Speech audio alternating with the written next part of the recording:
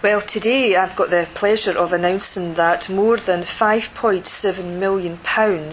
of European structural funds will go towards the University of the Highlands and Islands, and that money is specifically to aid economic recovery in the area.